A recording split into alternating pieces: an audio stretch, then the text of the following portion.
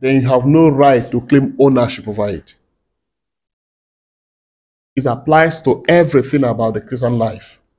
If you say you have faith, and that your faith, you have not been able to translate that faith into the soul of another person, no matter how religious you are, your faith is questionable. If you say you have received the word of God, and the word of God has blessed your life, has brought transformation to your soul, you must be able to share that same word of God to the point where you see it at work in the life of another soul. Then you can now say, wow, I have truly received the word of God. That's why if you look across the scriptures, all the servants of God, men and women, nothing ever ended with them. They transferred to the other. We must rediscover this mentality, because gradually we've allowed a wave of individualism that is actually the hallmark of the satanic kingdom to so invade our Christian culture and is extricating from us vital structures that truly defines our identity. What is our zeal like in sharing the faith? Because if you cannot share your faith, you can't even share material things. You can't be a blessing to anybody. And that's what John addressed in the first reading. John addresses in the first reading when he was talking about love. He said, we know what we heard from the beginning, that we should love one another. It's a principle. It doesn't honor your feeling. It's a law. Jesus said, I give you a new commandment. I give you a new law. You must love one another. You must abide to it, because it doesn't honor your feelings. It doesn't honor your perspective. It doesn't honor your biases. Okay? He says, don't be like Cain, who was of the evil one and murdered his brother because his own deeds were evil. He murdered his brother because his own deeds were evil. There are a few points in that first reading that touched me so much, and I want to share with you. He says, we know that we have passed out of death into life. How do you know you have received the life of God that makes you to pass from the realms of death, where death rules and reigns, where there's corruption, where there's negativity? How do you know that you have truly received salvation? He said, you know that you have passed from death into life because of the quality of your love for the brethren. The love you have for your fellow Christian. Praise the Lord. Hallelujah. That's the hallmark. The love you have for your fellow Christian, the way you regard your fellow Christian, the way you honor your fellow Christian, the way you respect your fellow Christian. Not the way he respects you, not the way he attends to you, but the way you attend to him or her. That's how you know you have passed from death to life. It's not because you receive communion. It's not because you complete your devotions. The litmus test that this person walks in light is to see how the person manages to transmit love, the way he's able to accommodate, the way he has concern for his fellow Christian.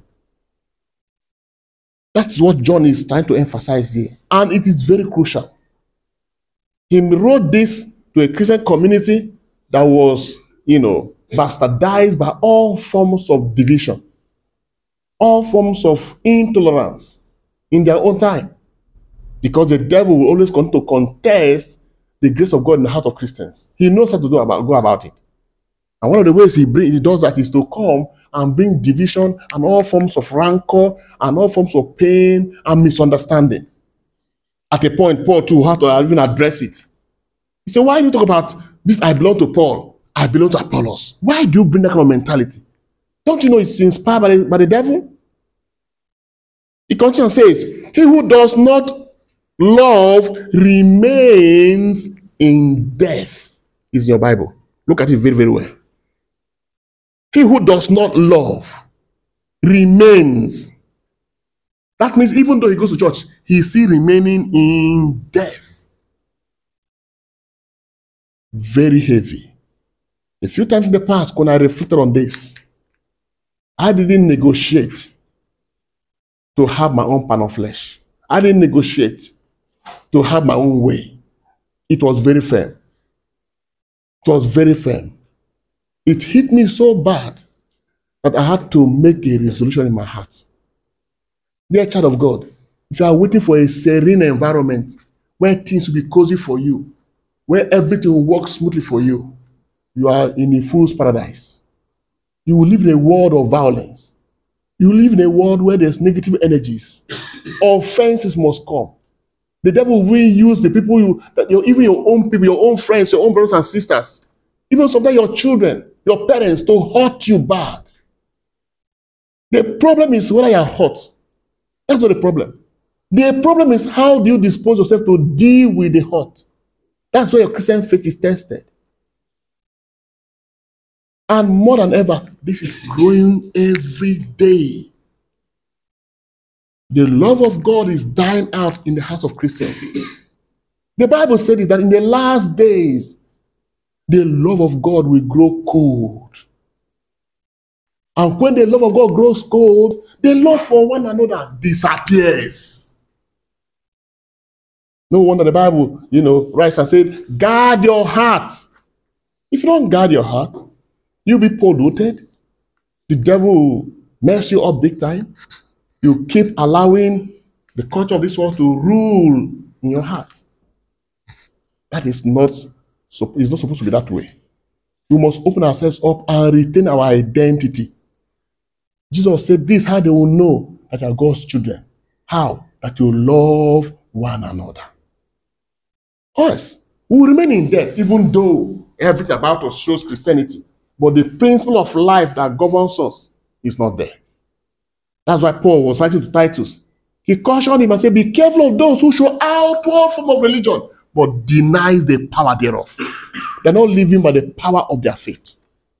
And then lastly, he says, anyone who hates his brother is a murderer.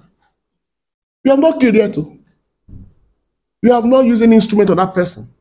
But as far as God is concerned, the fact that your heart holds some level of grudge, holds some level of hate, some level of intolerance, and how do they put it again? There's another word that describes it. You detest not just anybody in the world, but your fellow Christian.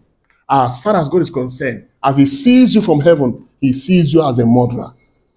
Because by virtue of your intention, you can do a lot. People say, we don't know what is in your heart until you show it. If Jesus will say that looking at a woman lustfully in your heart has made you commit the sin, how much more when you hate somebody in your heart? You know that when you hate somebody in your heart, you wish the person all kinds of bad things. Sometimes you even celebrate the person's, Miss Dimiano. When the person has an issue, you say, yes. My language will say, Iba. Yes, let him learn his lesson. It is a small expression, but quite deep in the heart. And when that is deep rooted inside of you, the Bible says bitterness is as a spirit of witchcraft. That means the person is already a victim of the spirit of witchcraft. Dear people of God, for you to live in love, you have to seek the face of God radically. On your own, you cannot love. You must always go to God to fill your heart with love, so that you can to sustain that peace that Christ gives. It's not something that comes easy. You must work for it. You must work for it. Every day we are, vulnerable to all kinds of things that brings those things, that cause those pains. If you don't watch your heart, you'll be a carrier of so many things. And the Lord doesn't want us to carry those burdens. He wants us to take care. And when I say take heed, that you're not deceived. And so at this Mass, we're just going to ask the Lord to help us with the grace to really respond effectively and live the spirit of true love.